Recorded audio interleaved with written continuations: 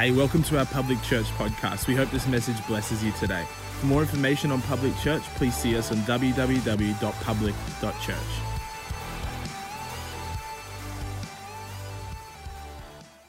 Well, my sermon title this afternoon is How to Move People. Not how to manipulate people, not how to pressure people, not how to control people, but how to move people, deeply move them in their heart, and to have an influence and to have an effect and to have a positive impact in their heart towards Jesus.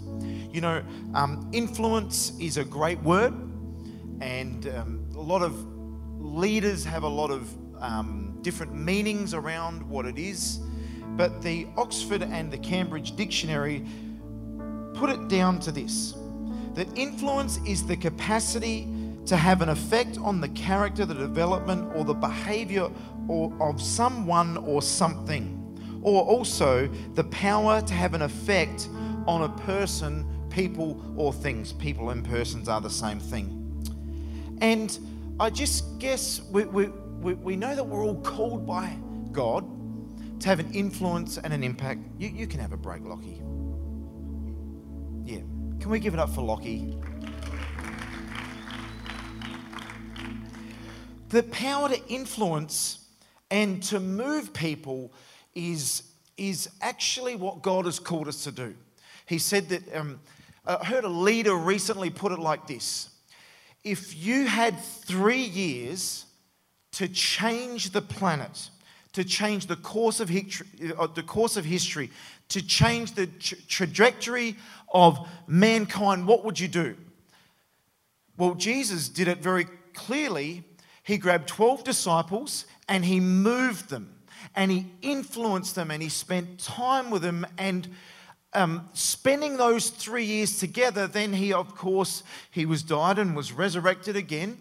But at the end of that, what was the total amount of impact of him being able to move those 12 disciples and to influence those 12 disciples was that we sit here today, 2,000 years later, at the bottom of the world in Australia, worshipping Jesus, who impacted the lives and moved the lives of 12 people. Jesus said very clearly that he wanted us to go out and to make disciples and throughout all the earth, baptize in the name of the Father, Son, and of the Holy Spirit.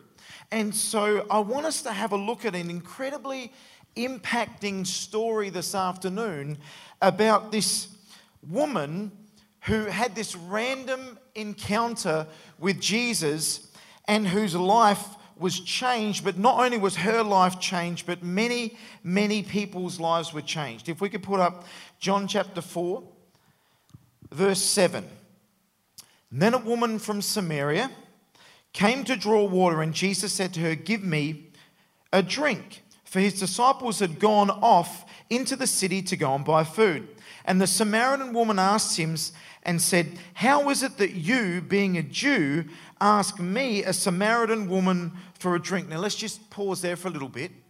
The Samaritans were a group of people that were beneath the Jews, and they didn't associate themselves with each other. They were a lower class, and it wasn't good for Jewish people to be seen with Samaritans.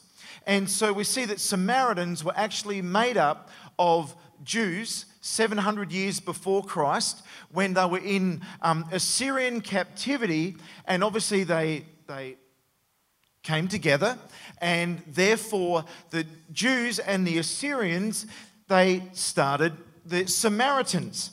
And so we see here that Jesus is requesting this woman to go and draw water.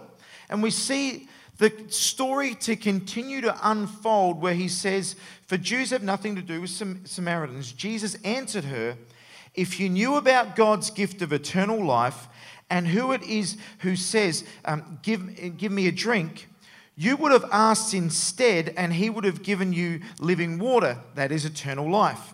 And she said to him, "Sir, you have nothing to draw with, no bucket and rope, and this well is deep. Where then do you get that living water? Are you greater than our father Jacob, who gave us this well and who used it for himself, for his sons and his cattle also?" And then Jesus answered her, "Everyone who drinks from this water will be thirsty again. But listen to this. But whoever drinks the water that I give him will never be thirsty again, but the water that I give him will become in him a spring of water that is satisfying his thirst for God, and it will well up, continually flowing, bubbling within him to eternal life." And the woman said to him, "Sir, give me this water so that I will not get thirsty, nor shall continually come all the way here to draw." And then Jesus said, "Go call your husband." Now, this is where the story changes gears, where it's all been about the water going back and forth. We're going to unpack that and explain it in just a moment. But then the story hits a little bit of a handbrake, and the woman answered and said, "I don't have a husband." And Jesus said that you've said this correctly. "I do not have a husband, for you do not have a husband, for you have 5 husbands, and the man you are now living with is not your husband. You have said this truthfully." So here we're seeing this incredible passage unfold, where we're seeing Jesus has rolled in to Jacob's well. He sees that there's this woman. He engages her in conversation. He engages her at a level of her immediate need. He is obviously aware that she needs some water. But Jesus is looking beyond. He doesn't want to just deal with stuff on the surface. He actually wants to impact and influence this woman for the glory of God. He actually not just going through life and just making sure that he's having his drink and keeping his own, but what he's realizing is there's an opportunity to influence and to move this woman's heart in a direction through the love and the grace of Jesus Christ. See, we see here that we're not just reading a story where Jesus is judging, where he's pointing out his finger. She's not offended by the question that has been asked. She's actually humbled. There's a brokenness within her. There's actually a sense of openness and vulnerability where she actually agrees with all that Jesus said when he said, "Your husband is not here." That she's been with 5 other husbands. And on top of that, we see here that she's actually living in a relationship that's not appropriate at that time with another married man. And so we see this dichotomy, this conjuncture. We see this moment where Jesus is dealing with something deep within the heart, within this woman. See, we don't know the backstory about, well, why has she had so many husbands? We don't see or understand the backstory of what's going on. There's a brokenness within her life, that these relationships keep deteriorating and breaking down. We don't understand fully or comprehend the guilt or the shame that she would be associated with. And there, this Jewish man, this man Jesus, he looked into her heart. He looked beyond her initial need. He looked down deep inside to understand what was going on really in this woman's life. You know, I'm just so challenged by this passage because we can so quickly move through life in a rush, looking at our screens or looking at every other thing and looking at people's immediate needs. But if we just stop and pause and have a greater look and just look into people's eyes and get a picture or an understanding on, you know, what's making people tick?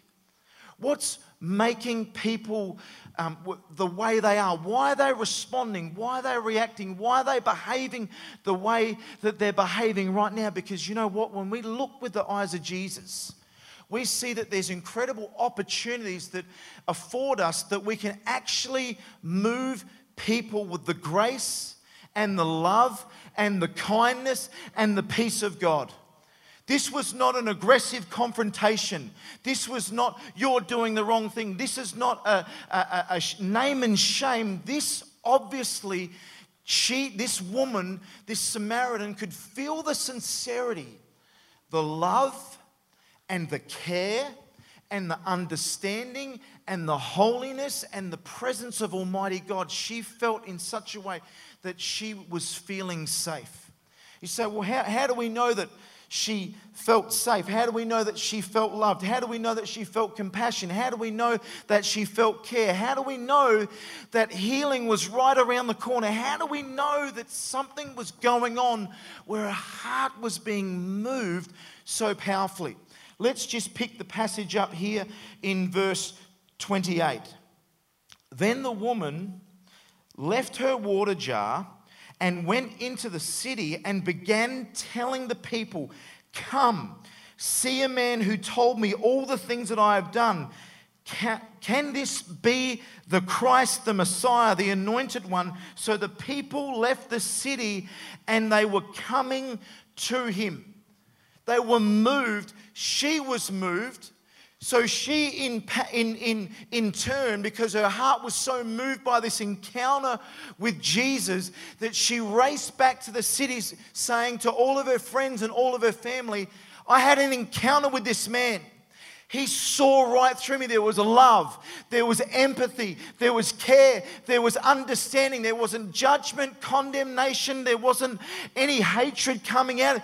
There was something that was coming out of him as he spoke that resonated deep within my heart, deep within my soul. You've got to come and hear what this man has to say." Turn to the person next to you and say, "You've got to hear what this man has to say." Give someone a high five. You guys are quiet. There we go. Touch somebody. There we go. High fives all around. Don't get cinema couch comfy on me this afternoon. So we see that Jesus is having this incredible impact upon this Samaritan woman. Well, this is when I look at how Jesus moved this woman towards salvation, moved this woman towards ownership, moved this woman towards realization that she needed something greater than what she was actually had at her point in life. There's three things that I really believe that we can draw from this passage to help us understand on how on earth God would want to use us, you and me, to move people closer into a direction, closer towards a journey, closer down the track, closer down the path to a relationship with Jesus Christ. My first point today is that we actually need to say something. Turn to the person next to you and say something. Start a conversation. Oh, and you can say that too, Brian. Thank you. Engage with people. Communicate. Put your phone in your pocket on the bus or on the train, those who are traveling on public transport, and look someone in the eye and engage someone in a conversation. I always have the choice. Do I put my earpods in or my noise cancelling headphones when I jump on a plane? I just want a couple of hours of respite. My 3 kids are at me all the time, and my wife. No, I'm just joking. I want a couple of hours of break, but you know what? That's me going back into there's an opportunity. I don't know how many conversations I've had around faith with people that have been impacting and that have engaged people's hearts, and I've moved the needle. See, this is the thing, is that we feel like unless we're getting someone over the line right there and then, and on the aeroplane or in the car or on the bus or at the cafe or wherever you're having a potential conversation with someone that you know that there's something going on within their world and they need to be moved, we feel this incredible responsibility that we have to chalk up another stat for someone that's going to give their lives to Jesus, so that, you know what? Our job is not to get people over the line into a church, doing the sinner's prayer, coming down the front on their knees, weeping before the Lord in deep repentance. And that's the holy grail of us sharing our faith. This is the thing, is that we all have an opportunity to have an influence and an impact and to move someone closer. So it might be start with with your conversation, and then they go and bump into someone else, and then there's another conversation, and then they listen to a new Kanye West song on the radio that's getting pounded this week by someone, and then all of a sudden, because God's done something in Kanye West of late, then he's influencing a whole lot of other people that have had a whole lot of other conversations, and before you know it, see, this is the thing, is that some water and some sow and others reap the harvest. It's not for us to determine whether we're just going to be the reapers or whether we're going to be the sowers. We need to be ready, game on, in season and out of season, ready to sow at times and ready to reap at times. Because you know what? In my Youth Alive role, it works really well because I put on these big events and everyone comes and they're primed and they're ready, and we've gone into schools and kids have had conversations with their friends and begged them to come along. We get up there and preach the Word of God and an evangelistic event like a Youth Alive rally, and right there and then we can say, woohoo, 3,000 kids across Australia on one night came down the front to give their lives to Jesus. But you know what? Let's look behind the background of all the conversations, of all the handing out cards and notifying people of what's going on, all the parents saying, you know what, if you want to live under my house, you better go to that Youth Alive event tonight, or you're not going to ever be welcome back here in the home again. God will use anything. And so this is the thing, is that simply Jesus engaged with a conversation and he actually said something. So this is the thing, is that when we say something, let's not be freaky. Let's not speak in Christianese. Let's speak in language that's relevant, that's real, that is actually having an impact that is not another language that other people that don't understand church communities can't resonate with. And you know what? You're not going to get that right every single time. But I say this to a lot of communicators that ask me about when they're going to go and speak to young people. They're like, give me some tips, Pastor Cam, on how to speak to young people. You know, should I talk about the latest thing here and the latest shoe there and the latest song there? And I'm like, you know what? It doesn't matter what you wear. It doesn't matter what shoes you wear. It doesn't matter what haircut you have. If you try to be over the top in trying to relate to young people, they won't feel that it's authentic. And it's not genuine, and it won't resonate. You know what the funny thing is? That's public speaking right across the board to every age group. It's just being yourself. That's not just public speaking, church. That's having a conversation one-on-one. When you open up, do they feel empathy? Do they feel like you really care? Do they feel like you're just doing an obligation because you're a Christian and the pastor preached this week that you should share your faith and engage them? Do you genuinely want to see that person move closer to Jesus? So are you real? Are you authentic? You know, someone said recently, and it's not the most uplifting thing in church life, it's in business they talk about it. They go, the greatest thing to actually skill to master is to actually be able to fake authenticity incredibly well. You think about that.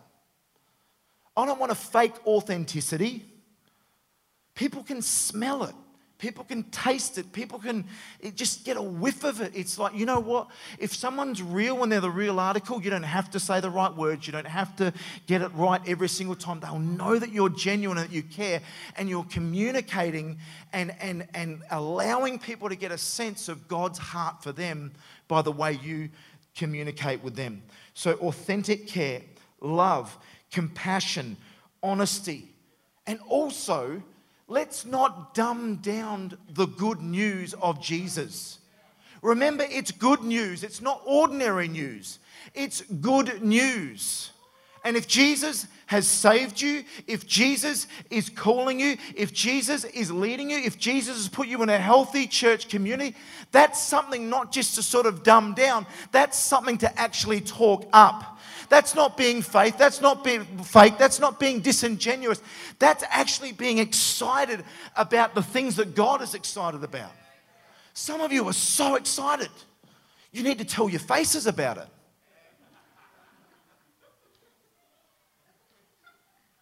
When people leave being with you, how do they feel? Are they stirred? Are they lifted? Are they excited? And you know what? I heard a great quote once. Everything about you says something about you. Everything about you says something about you. And so it doesn't mean that if we're having a bad day, that we have to put on a smile and just portray something that's not really going on. But you know what? The Word of God does say that we should be able to be prepared to give a word in and out of season. So we should be prepared to, like, you know what? If there's an opportunity, we can pull it together emotionally and have a healthy conversation. Turn to the person next to you and say something. Number 2, do something. A great AFL football coach, the great code that will be playing in heaven, not like this other World Cup-y thing that's going on at the moment. Let's pray for South Africa. Who's gone for South Africa now that Australia's out? Who's gone for England? Who doesn't care? Oh, okay. All right. The All Blacks.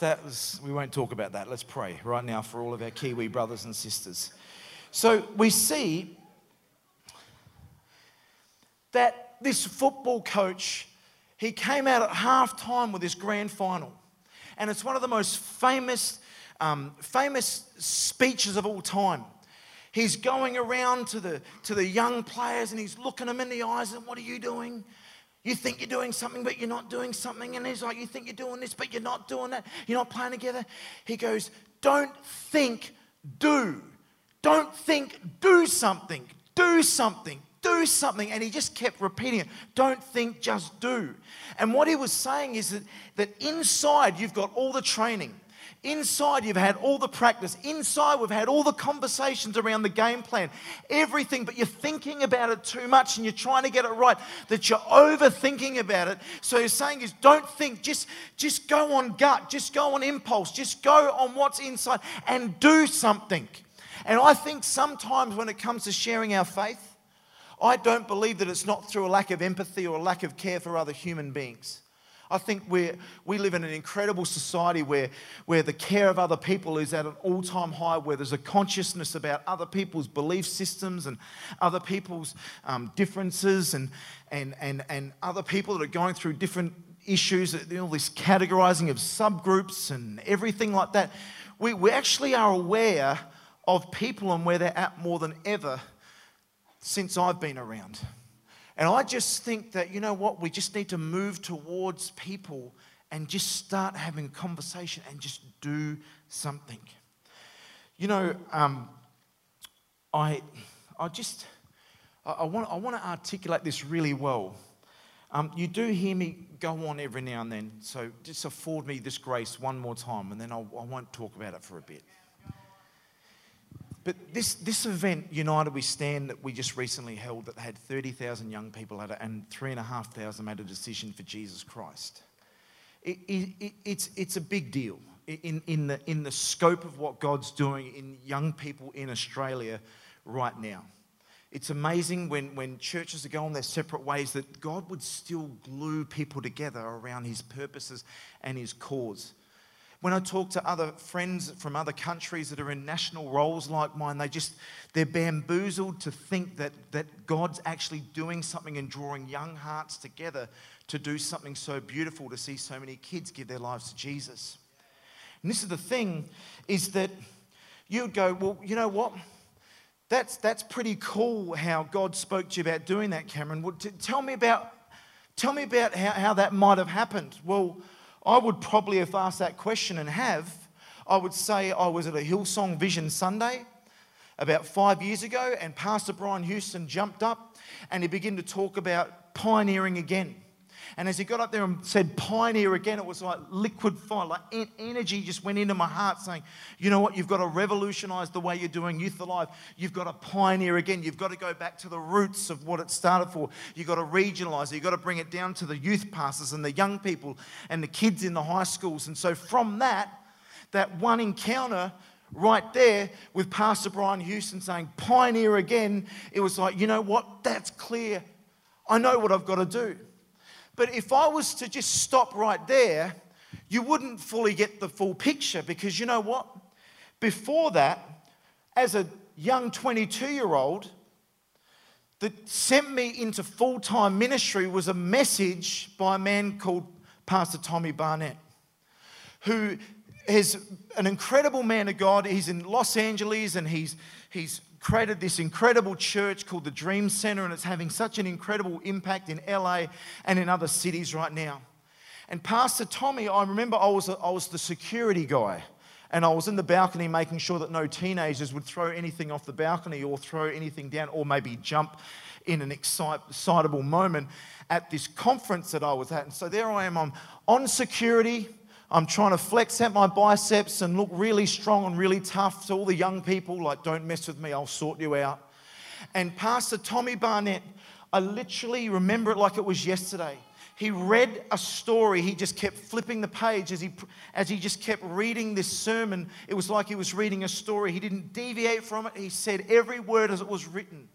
At the time, he was 65 years of age at a youth conference in Adelaide.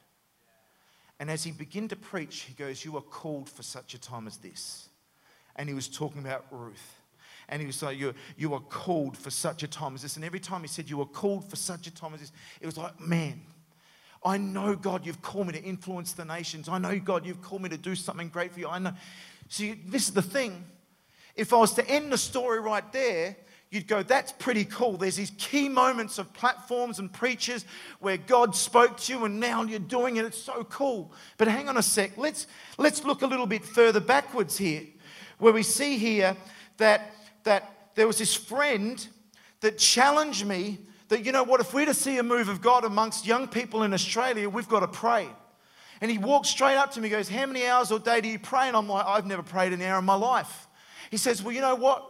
We're going to get 3 of your other friends and we're going to go up to the Adelaide Hills in South Australia. And we're going to go up on the mountains and we're going to pray and we're going to ask God to give us the city and this nation and the nations of the world. Come on, we're going to pray." And I walked up there and I learned how to pray for many hours on end right there and then. This one person, he influenced me. But you know what?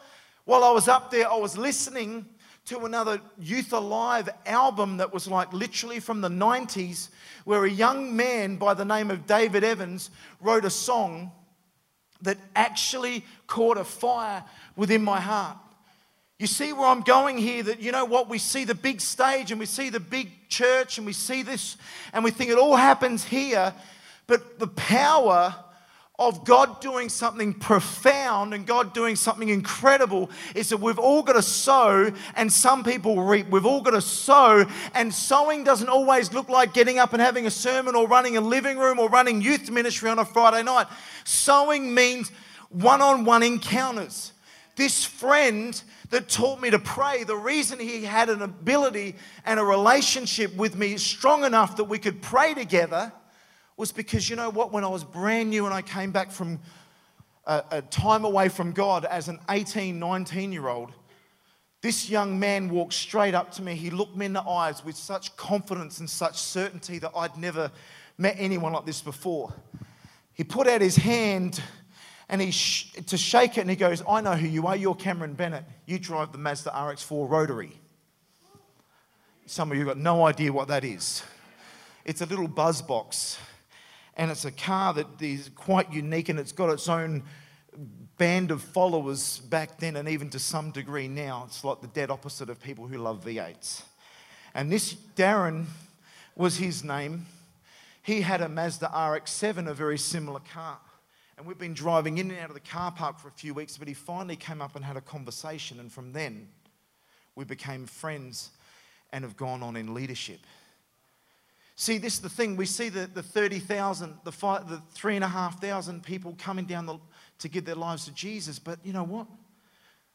These people had no idea the influence and the impact that they were having. I might not have stayed in the church if I didn't meet a Darren. I might not have learned how to pray if he didn't introduce me to his friends that we could go and pray.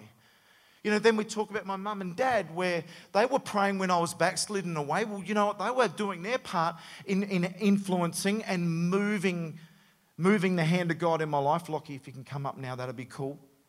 And we see here that we go on and on and on again, from praying parents to a youth pastor that mentored me through some difficult times in my life, that taught me everything around ministry, that spent time from playing golf to late night pizza sessions with me crying, going, I don't know what I'm doing with my life, I'm going to give up. One-on-one conversations, moving people's hearts, influencing. This is the incredible thing, is that, you know what, a lot of the examples that I've given here are people who have gone on in Christian leadership. But you know what? One of the most profound moments is when my mum, with 3 young kids, a husband who started his business, is away from home, working hard, trying to put a roof over this brand new young family in the northeastern suburbs of Adelaide.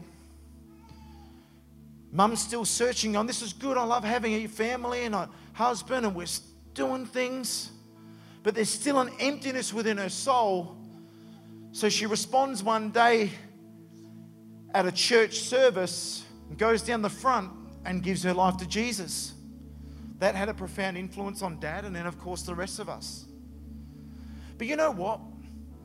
That's all cool, because Mum went on in Sunday school and we got taught the Word of God as young children and got taught to serve in the house of God. And that all was great traction and built great values and different things into our hearts and into our lives. But you know what? There's one lady no one will ever know about, other than me just saying this right now, is our next door neighbour, Chris Pittman. She went along to a church service and got blown away that there were so many people that loved Jesus. People were worshipping and they were lifting up their hands, and she said it was freaky as. She didn't know what was going on, but there was something that was real. There was something genuine. Geraldine, you've got to come. See, Chris Pittman was like the Samaritan woman at the well.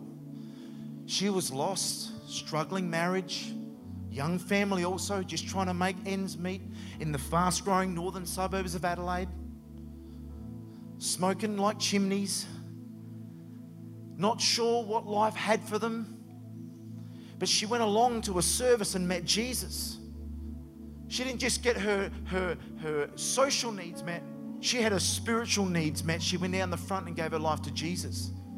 Did that church need to tell Chris Pittman, you need to go back now and we're going to give you some cards on your seat and you can go and invite people and it's going to be a good thing because we're Christians now and we go out and we win people to the lost? We didn't have to tell Chris anything. Well, I didn't, because I was about 3 years of age at the time. But you know what I mean. Chris came racing home. You wouldn't believe where I was last night. I was in church. Come along. See, this is the incredible thing. As we look at the last passage of scripture that I've put up there. Verse 39. Now many Samaritans from that city believed in him, and they trusted him as Savior because of what the woman said when she testified. He told me all the things that I have done. So when the Samaritans came to Jesus, they asked him to remain with them, and he stayed there for 2 days. Many more believed in him with a deep, abiding trust because of the word, of his word, his personal message to them. And they told the woman, we no longer believe just because of what you said, for now we have heard him for ourselves, and now with confidence and assurance that this one is truly the Savior of the world. How powerful. You know what I love about this woman, the Samaritan, is that she didn't have to go to Bible college or do the Youth Alive Academy. She wasn't trained in theology and doctrine. She literally had an encounter with Jesus, and she rushed back. You wouldn't believe, this man, he ministered to me. Something deeper was going on. It wasn't just someone else just saying some other words. There was something real. There was something genuine. Something changed when he spoke to me. I've never felt so much love. I've never felt so much care. I've never felt so much empathy. I've never felt so much truth, but wrapped in love. See, for me, when I had my encounter with Jesus, man, I was a wreck in all sorts of trouble. So far gone, so far lost. And when I had my encounter with Jesus, all of the stuff, all of the sin. So what's sin? It's such a big word. Sin is all the stuff that we've messed up, made mistakes, we've fallen short of what God's standard is for living. All the above. And we see it there, and I'm confronted with it, and it's right there before me, and I could see that, you know what? If I keep going down this path, it's going down towards destruction. So within love, within care, grace, and compassion, I felt Jesus say, you know what? I can take that from you. You don't have to carry that anymore. I've paid the ultimate price, so you don't have to wear the full sting and the full weight of that any longer. And I got out of the car. Well, we stopped first. We pulled the car over, and I got out as an 18-year-old, and I got down on the dirt, and I asked Jesus to come into my heart. You know what? I didn't go to Bible college the next day. You know what? I didn't end up becoming a pastor the next day. I simply, with what God did in my heart and the simple knowledge and understanding that I had, I just shared my faith. See, as I said there before, some sow and others reap. You know, there's this incredible phenomenon, I do this in closing, called the super bloom. If you've ever seen it, it's so vivid, it's mind-blowing.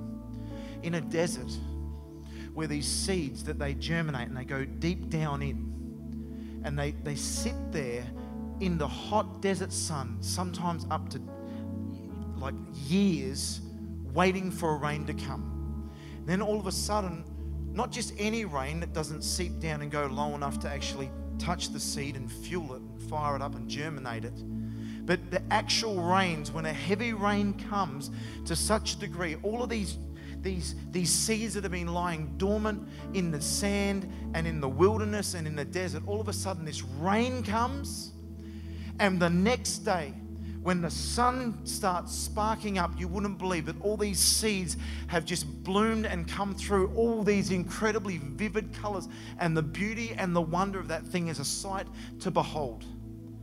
Our job as public church is, you know what? As followers of Christ, is that we just keep sowing seeds, family. We just keep sowing seeds. We just keep saying something. We just keep doing something. Some of you right here are the next Chris Pittmans, where you're going to lead your next door neighbor to the Lord Jesus Christ. And you know what? They're going to have kids, and maybe one of them might go on and change the world for Jesus. What are the other stories that aren't even in our psyche or we don't even have a context for? Because you know what? We're just going to step out. We're just going to say something, and we're just going to do something.